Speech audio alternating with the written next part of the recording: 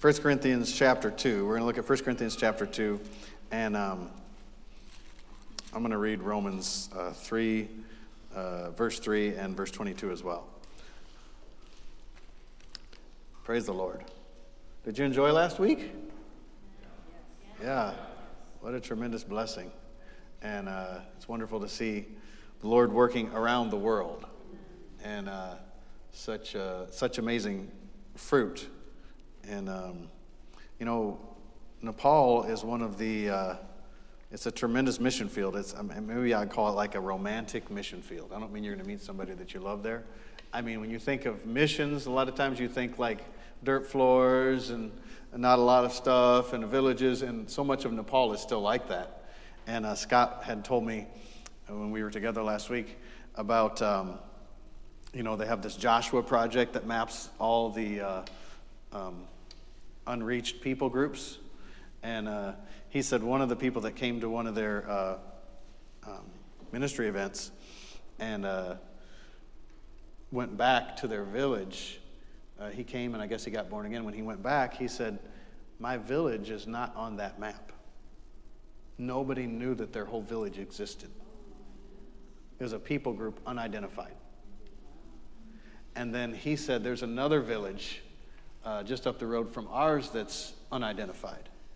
And I said to Scott, well, does that mean like they're from Wisconsin or they were up there for a long time, they pastor in Wisconsin? I said, does that mean like you live in this little town in Wisconsin and then there's another town 20 miles away and they're unreached? It's like the same type of people. He said, no. Totally different culture. Different customs. So it's not just like, he's not just saying, well, this village and this village and this village. And so now, like in India, you'd have like thousands and thousands of villages that would be unreached. It's not like that. It's distinct people groups with different culture, different language. And so that just happened this last year, I believe it was, where that young man said, hey, my village is not on here. So they called up the Joshua Project and got them added. But then, of course, they're reached because that man went back to his village and brought the message of Christ. So it's tremendous. Paul talked about this in Romans chapter 15, that I have endeavored not to labor where other people have labored, but to labor where the gospel has never been preached. Where the gospel has never been preached. Reaching the unreached. So we'll be sending them a nice check tomorrow. And so we're so excited about the giving, and we thank everyone for your generous gifts into their ministry. Just a tremendous blessing, and the Lord will multiply your seed sown. You're going to get to heaven, and there's going to be some formerly earthed Nepalese people that are going to say, thank you for helping me come here. And you'll say, what was your name again? And because of your giving, I got to hear. How can they hear unless they be sent? Right? Praise the Lord. So we're thankful for that. Romans chapter 3, verse 3. For what if some did not believe? Will their unbelief make the faith of God without effect? What if some did not believe? Will their unbelief make the faith of God without effect? In other words, if some people don't believe the message, does that mean that there is no power or effect to God's faith towards them? Verse 22, even the righteousness of God, which is by the faith of Jesus Christ, or literally as it says it here, by faith of Jesus Christ, unto all and upon all them that what? Believe. For there is no difference. In other words, everyone must believe. There's no favorites with God. He's talking about here Jews, Gentiles, and Gentiles, anybody that wasn't a Jew, right? And so just because the Jews are God's chosen people, Abraham is the father of faith before the law and before the Jewish people, so that he could be the father of faith for them that are Jewish, but also them that are not. It's kind of like tithing. Tithing was outside the law. Faith was outside the law. And so the law was just kind of put in the middle there so that people would know, like, hey, you're not perfect. You need help. Like, reach out for help. You remember we talked a couple weeks ago about Ian McCormick? So now I'll finish that because I neglected to finish that. So long story short, he was in his early 20s and he just lived for pleasure, basically. And his greatest pleasure was surfing. And he was always out to catch what he called the perfect wave. Because he said, when you catch the perfect wave, time stands still. Like nothing else matters. You're in this perfect wave, right? So he's trying to catch us, and leaves, and his mother was a believer, but the rest of his family wasn't. And his mother kept trying to talk to him, but he was, as sometimes how young people can be, self-centered. And so he's like, well, I'm going. I don't know what all that stuff is. He was an atheist. And so he started to travel the world. He's from New Zealand, so he set out from there. He found himself on an island off of Madagascar. And he ended up going night fishing, night diving, I guess, with some local guys. And when he did, he was stung by 5 box jellyfish. And they say 1 box jellyfish will kill you within an hour and a half or less. Depends where it stings you. If it stings you on your heart or your neck, it's within like 5 minutes or something like that. So some of the most deadly, I don't know if you even call it venom, but some of the most deadly, I'll call it venom that you could ever come in contact with, he got bit by 5. So anyhow, he was in the ambulance and dying basically. When he's in the ambulance, all of a sudden, his mother, he saw a vision of his mother in front of him, and he could hear her prayer, which actually happened at that moment. Ian, just give your life to the Lord. It's never too late. He'll forgive you. He loves you. And so he did right there in the ambulance, but he still died. When he died, he woke up outside of his body, and he was really kind of just outside of hell. And he could hear all these voices from hell speaking, and I guess they could hear his thoughts, and he didn't realize what was happening. He tried to touch himself, and his hand went through his body because he didn't have a natural body. He was outside of his body because he had, seen his body in the ambulance and so on and so forth. And so he's like, what is this place? They said, this is hell. And he's thinking, well, I deserve this, but I know I just prayed when I was in the ambulance. And so when he's in the ambulance, so he's thinking about this, and he starts to say, well, Lord, I just prayed. And he had prayed the Lord's Prayer. Your will be done on earth as it is in heaven. And to him that was, confessing the lordship of Jesus. So he's like, I want you in my life. I don't want to depart from you. And so when he said that, then all of a sudden he said he saw this light. A tunnel opened up with a light, and he began to ascend like a bubble in the water. So he ascended and went up to heaven. And then he said Jesus appeared to him, or he saw Jesus there in heaven, and he was so brilliant. Like his clothes were so brilliant. His face was so brilliant. He was just overcome, really, by the whole experience. And he's thinking like a natural man. And so he's like, Lord, forgive me for denying you. Forgive me for mocking you. Forgive me for always getting drunk. Forgive me for sleeping around. Forgive me. But every time he would say, Lord, forgive me for this. See, because Jesus didn't remember his sins. He did. So every time he's confessing one of those sins, the Lord said, Ian, I already forgave you when you were in the ambulance. And he said, then like a wave of love would come out of Christ and hit me. And it overwhelmed the sense of guilt for what I had done. He said, then I'd say another thing, and another wave of love just came out of him and just overpowered me, overtook those feelings and those things. And so then he said, I looked behind Jesus, and I'm really shortening this. I looked behind Jesus, and I looked, and I saw the new heaven and the new earth. Because he said, those are eternal things. So they last. And he said, what is that, Lord? He said, that's the new heaven and the new earth. And he said, Ian, would you like to stay or would you like to go? And he said, well, I want to stay, of course. Like, this is amazing. And he said, no one loves me back on earth. I just want to stay here. And he said, so he's looking to the new heaven, new earth. So then when he said that, no one loves me back on earth, he looked back from where he came, and that tunnel that he came through was still there. He could see the darkness at the end of the tunnel.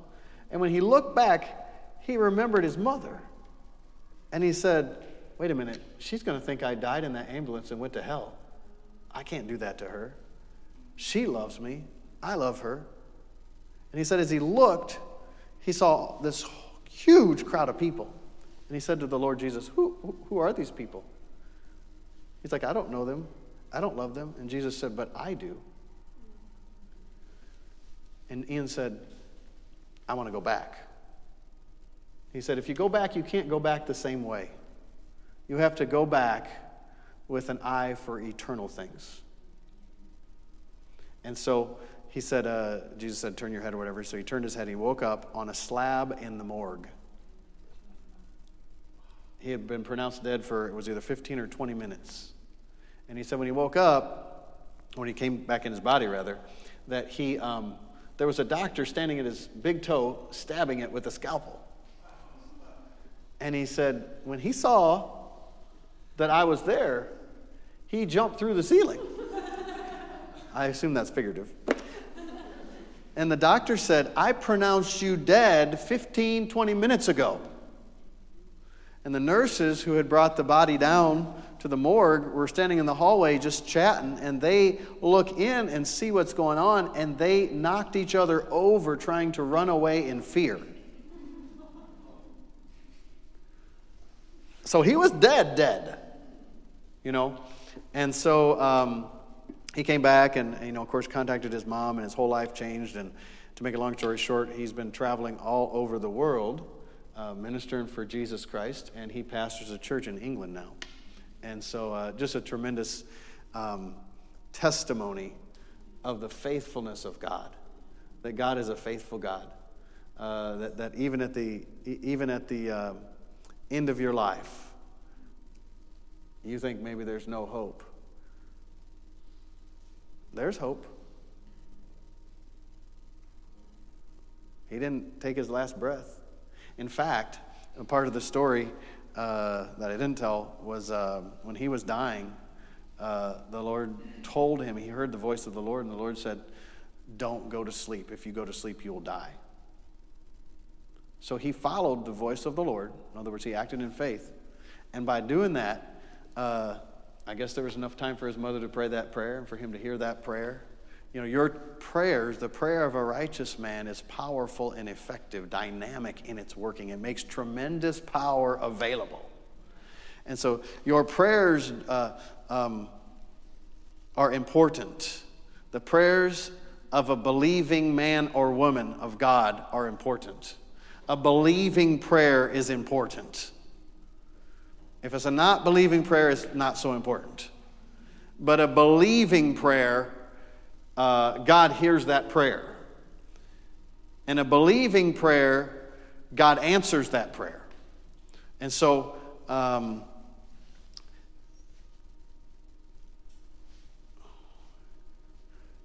was, I'm not going to tell you who or what, but this week I saw a very well-known minister and on YouTube.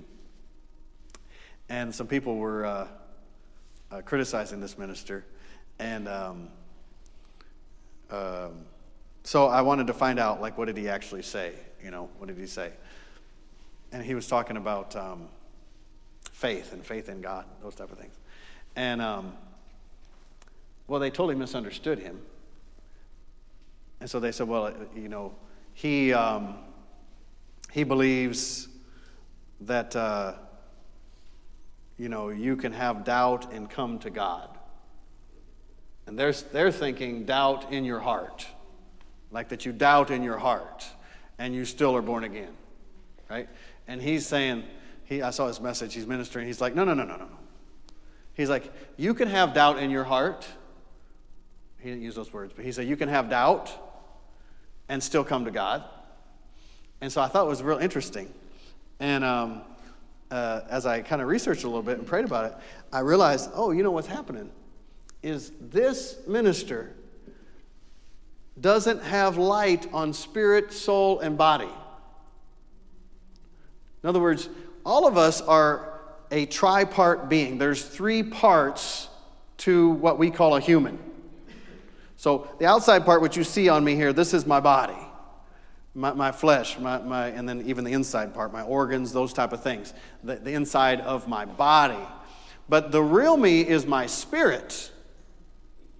God knew you before you were born. Before you were in your mother's womb, God knew you. Before you had flesh. Before you had a body. Well, then there's your mind, your will, your emotions. I pray, God, Paul said, your whole spirit, soul, and body be preserved blameless unto the coming of our Lord Jesus Christ. So if you don't understand what you are, that you are a spirit, you have a soul, and you live in a body, you're liable to get very confused. So these people criticizing this man, they were confused.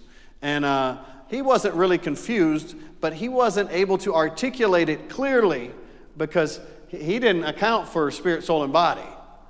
He's just saying his own experience, like, I have doubts. Well, what does Mark 11:22-23 say? Have faith in God. Whoever says to this mountain, be removed and cast in the sea, and does not doubt in his heart, but believes those things that he says will come to pass, will have whatever he says. Well, that's all based upon your faith in God. Have faith in God. Well, what's Romans chapter 10 talk about? If you're going to come to Christ, it is with the heart man believes, with the mouth confession is made unto salvation. So you see right there, when you come to Christ,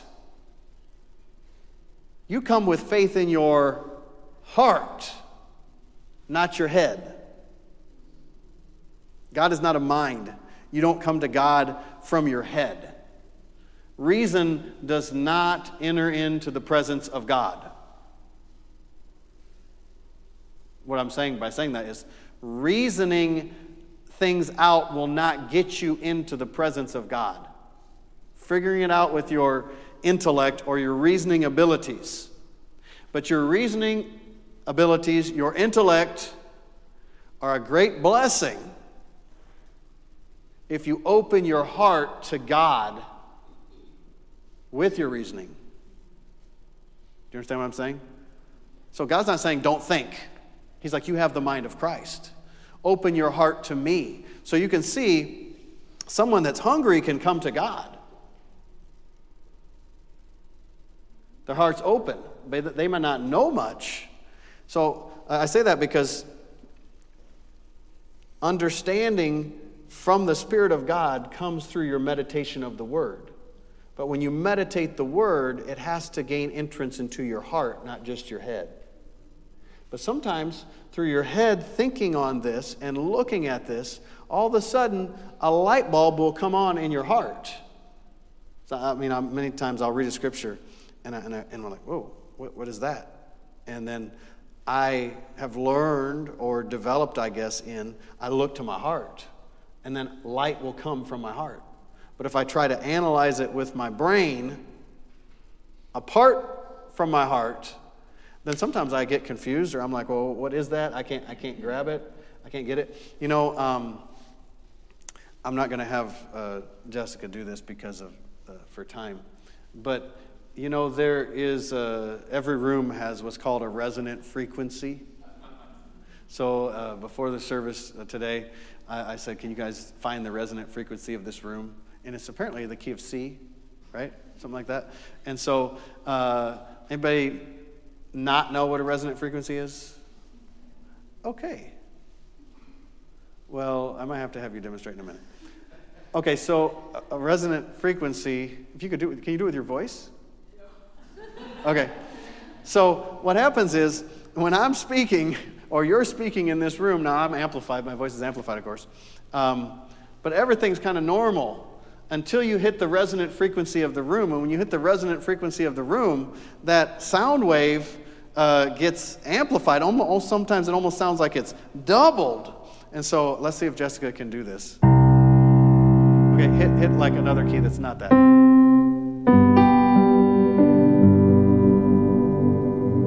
I almost need somebody to sing it. But you feel how that's like, you even hear how it's vibrating everything when she hits it. And so, like, well, that's good enough. So you could do this in your car, do it in your shower. It's a great place, in the shower. Why? Because there's hard surfaces and it's small, and so you can get your voice loud. So you just do different tones, and you'll find what's called the resonant frequency. And sometimes you find it, and you're like, what in the world happened? You know, they design amphitheaters based on a similar principle. And so when we used to meet at the middle school in that little auditorium, you know, I could stand in a certain place in that auditorium, and it was like I had the PA system on, but there was no PA system. So this is what it's like when you begin to live from your spirit in the things of God. Because what happens is God's Spirit, when you're born again, you become one spirit with the Spirit of God. And he that's joined to the Lord, the Bible says, is one spirit with him. But if the whole time you're just talking and you're not hitting the resonant frequency, you might not even know that it exists. And you're like, but sometime you might hit it by accident. And you're like, whoa, why did everything just get so loud? Why did everything start shaking? Because you just hit this frequency that you have the ability to hit, but you just have not ever hit it. And so when you are living by faith, you're living by the faithfulness of God that you believe that God is a faithful God, that no matter what happens, God is faithful to me. Right? Say, God is faithful to me. Now,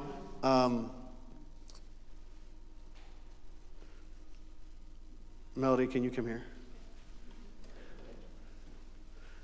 So this is Melody Ostrom. Used to be Melody Wegscheid. Yeah. And her middle name is Demore, but it's not legal because she was born in France, and they're like, you can't name somebody of love. And so really, she's just Melody Ostrom, Melody Wegscheid Ostrom. And so she is my wife, and I love her very much. And so Paul talked about, Ephesians chapter 5, you know, he said that the relationship of Jesus with the church is just like the marriage relationship, that, you know, that the two shall become one flesh. He said, I speak concerning Christ and the church. Okay, you can go sit down. Okay. You look beautiful. I love you. And so you think of my faithfulness to my wife and her faithfulness to me, right? Or my lack of faithfulness to her, or her lack of faithfulness to me. So when we get married, on that day, people use different vows, different things like that. So when we get married, a traditional vow is, I give myself to you only, forsaking all others. Or I'm true to you, forsaking all others. But it's something along those lines that many of the traditional marriage vows will have in them. Well, what are you saying? Well, I'm saying that God is a faithful God. And I'm saying that you coming to God is just like a man marrying a woman, or a woman marrying a man. So think about this. If I love her, what do I want to do? I want to be faithful to her. And as a demonstration of my faithfulness to her, I am going to publicly declare that I want to become one with you, because I want to be faithful to you for the rest of my life. So faith works by love, right? So when I meet her and get to know her, and she meets me and gets to know me, it's a two-way street. I don't know if anybody's single in here. It's a two-way street if you're single, It's not just a one-way street. You can't just say, I claim that beautiful person. And they're like unaware. It's both directions. God already knows that he loves you. But do you know that you love him? Right? And so the marriage relationship is a picture of your relationship with Christ. You know, we are the bride of Christ. And we are the body of Christ. And so in the measure that I am love her, I will be faithful to her. So faith works by love. God is a faithful God. Jesus said in Mark 11:22, lay hold of the faithfulness of God, or the faith of God. So grab hold of the faith of God. Why did he say that? Because they were wondering what happened. Like you spoke words and natural things changed. He spoke to the fig tree. No man eat fruit of you here ever after. Boom.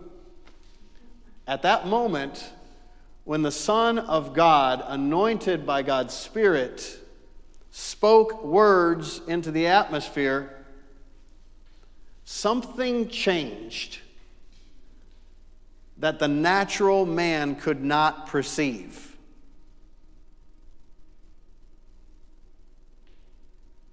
That tree withered when he spoke, but it was not seen until they went and passed back by again. Yet the words were already working. That tree had a death sentence because of the word of God that was spoken.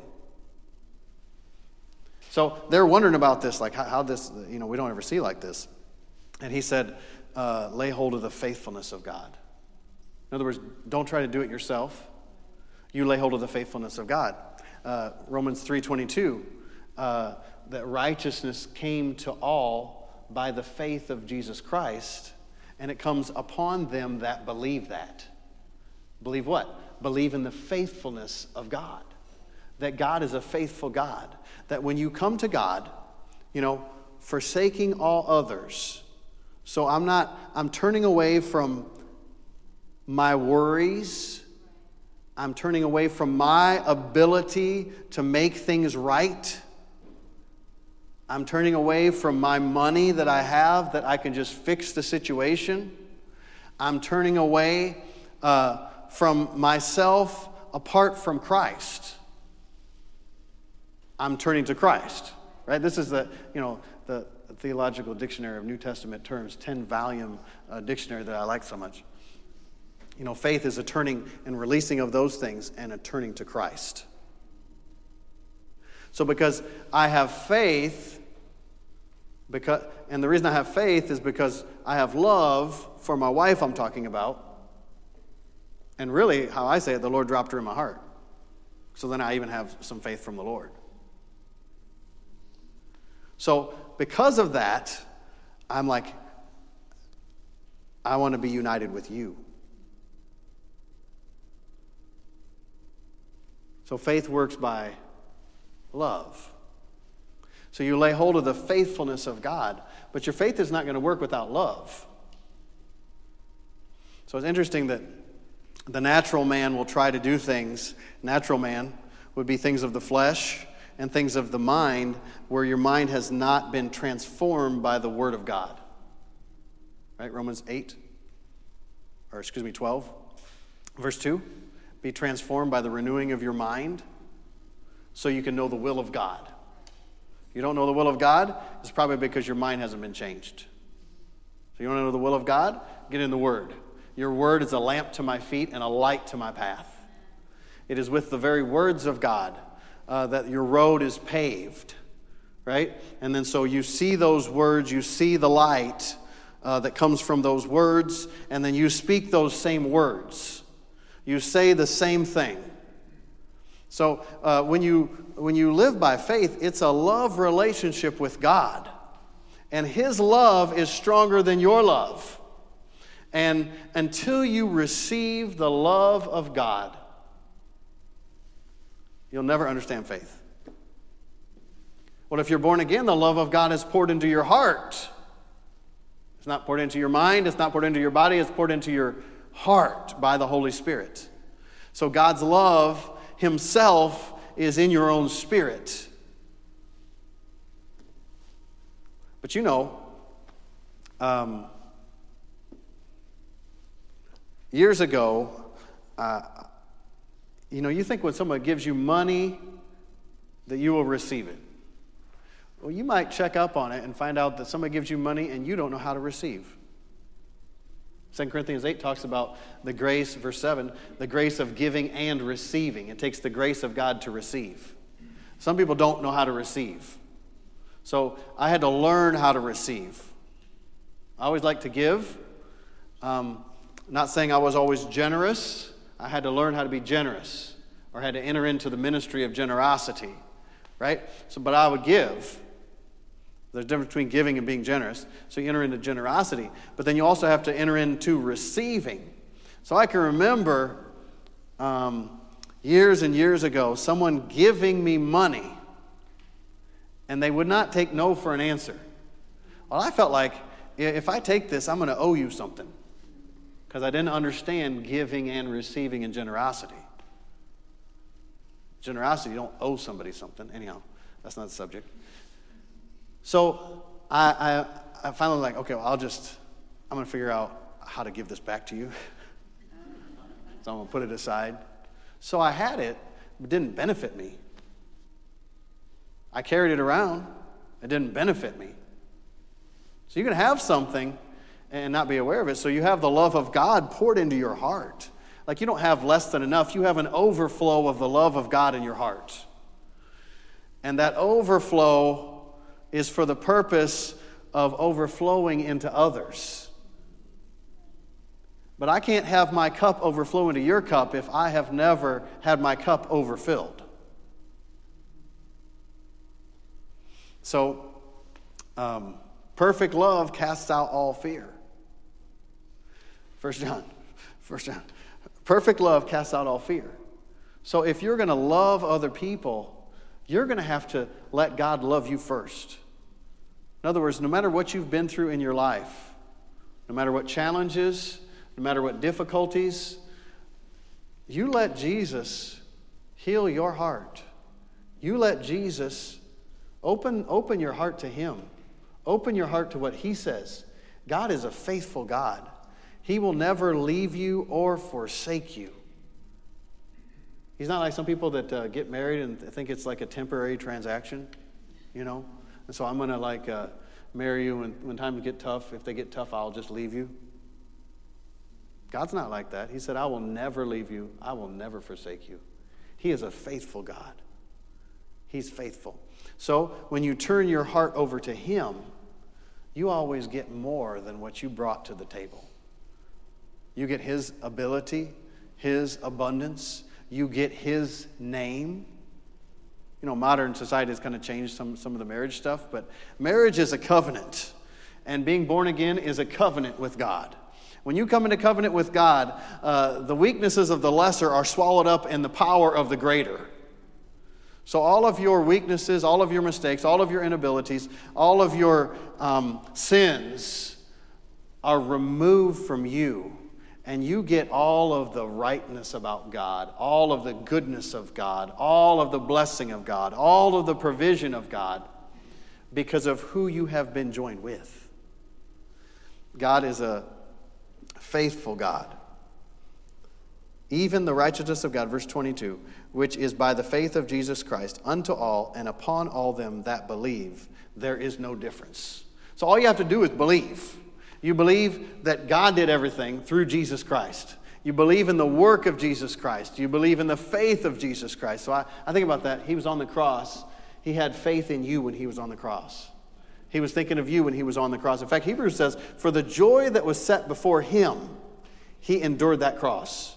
And that joy was you at your worst, not your best. That's amazing. Well, when Melody wakes up in the morning, I don't do it anymore because I think it kind of really annoyed her. But before she wakes up, I would just take a little picture of her face. Because I'm a morning person and she's more of a night person. And so I'd be like, I'd be like, look. She's like, I don't look good in the morning. And I said, you always look good to me. I've known her since she was 22. We met when she was 22 and I was 26. And we got married when she was 23 and I was still 26.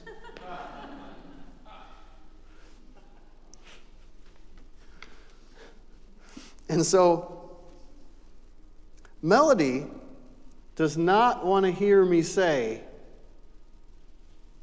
"Oh yeah, I love you," and not mean it from my heart.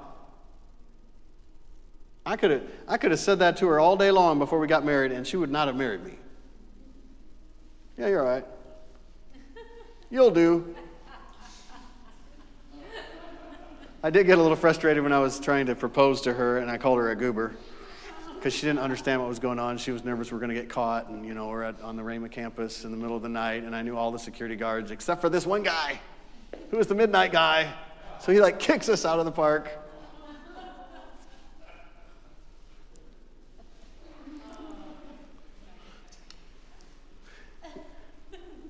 But God's not interested in you just mouthing words. It's not about just mouthing the right words. It's about words that are birthed from your heart of love for Him because of His love for you. So when you focus on the faithfulness of God and the love of God, everything takes its proper place.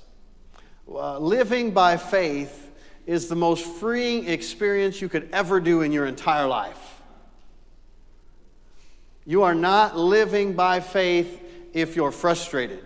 You are not living by faith if you're not full of joy. You are not living by faith if you think this is so much work. You are living by faith when you're like, oh, this is a rest and I enjoy it. You ever do a job that you just absolutely love? I don't mean paid for it, but maybe you're paid for it. That's ideal. Have you ever done something you thought, man, if I could just get paid to do this? And it's hard work, but you're so fulfilled in it. That's kind of like living by faith. Because you have this great adventure that no matter what you encounter, no matter what comes your way, it is not too big for God. And you have turned your eyes on Him. You have turned your eyes off of other people, other sources, other things, and you're like, I'm living for you and you alone. I'm looking to you and you alone. Christ in you, the hope of glory.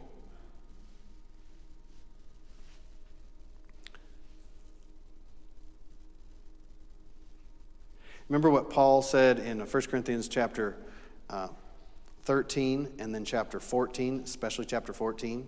He wasn't diminishing the gifts of the Spirit. He's saying, I don't really care how magnificent all of these things are, the beginning of 13 and the beginning of 14.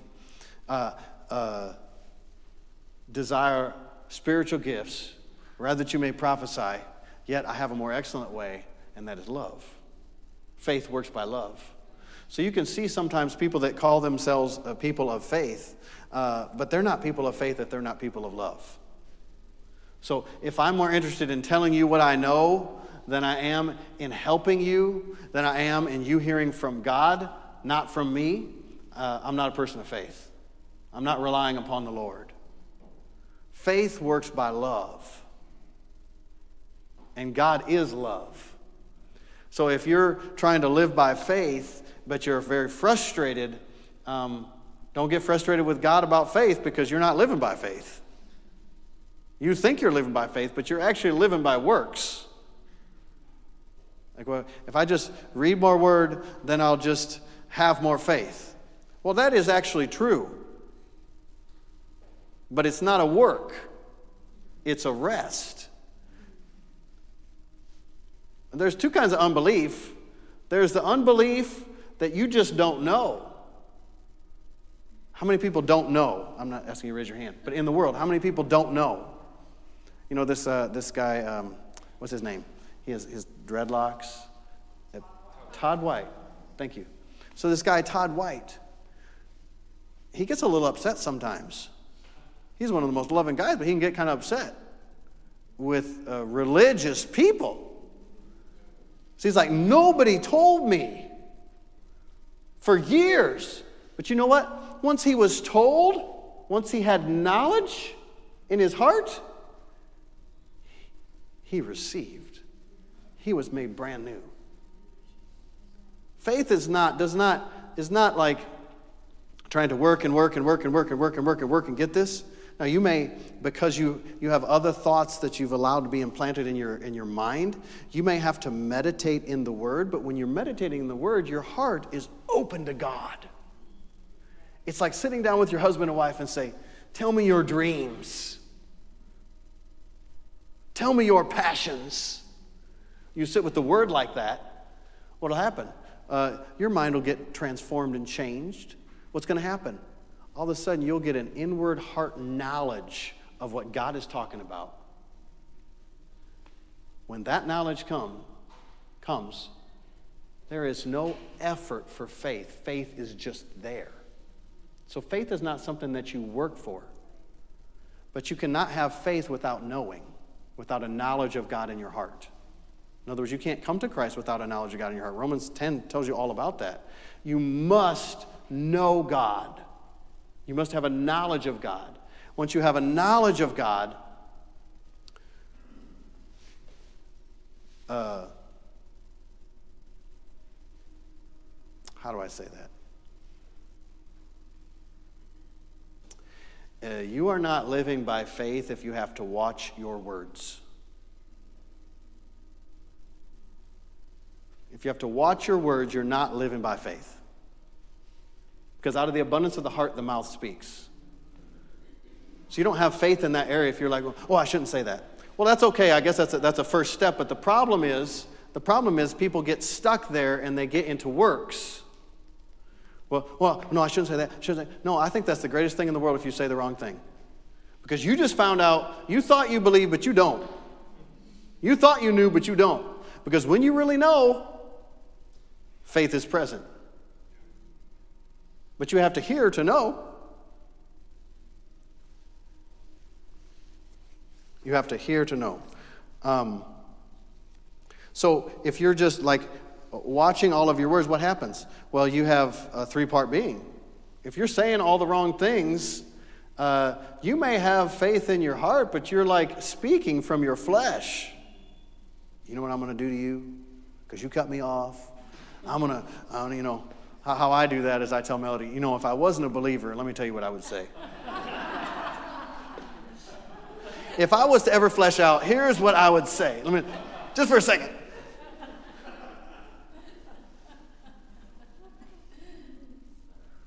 So it doesn't mean you don't have these doubts or these other thoughts that come. It means how you live your life by is from what you believe, from what you heard God say. So I'm not moved by what I see. I'm not moved by what I hear. I'm moved only by what I believe. Right? So a marriage relationship. So I'm a man. I have testosterone. I have a sex drive. Visual things for most men, like women that don't have a lot of clothes on, get your attention. But as I'm faithful to my wife, then I have eyes for her only. Doesn't mean I don't know, of course I notice a pretty woman or something like that. But where are my thoughts going? What am I allowing? Well, because I love her, I am faithful to her. And so, because I'm faithful to her, my focus is her. Forsaking all others, give yourself to her only. Right? So I give myself to her. Well, it's the same thing with Christ. It's not that you don't notice the other things of the world, you don't notice other things going on, but you give yourself to him only. Why? Because he is faithful. And he loves you. And no matter what you're going through, he is greater.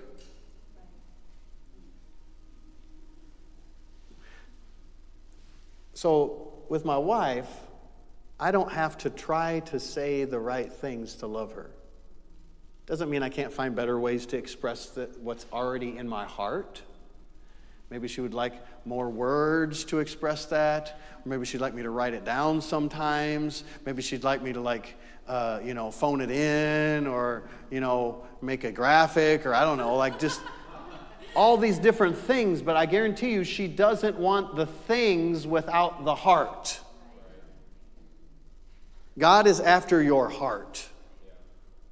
He wants a relationship with you.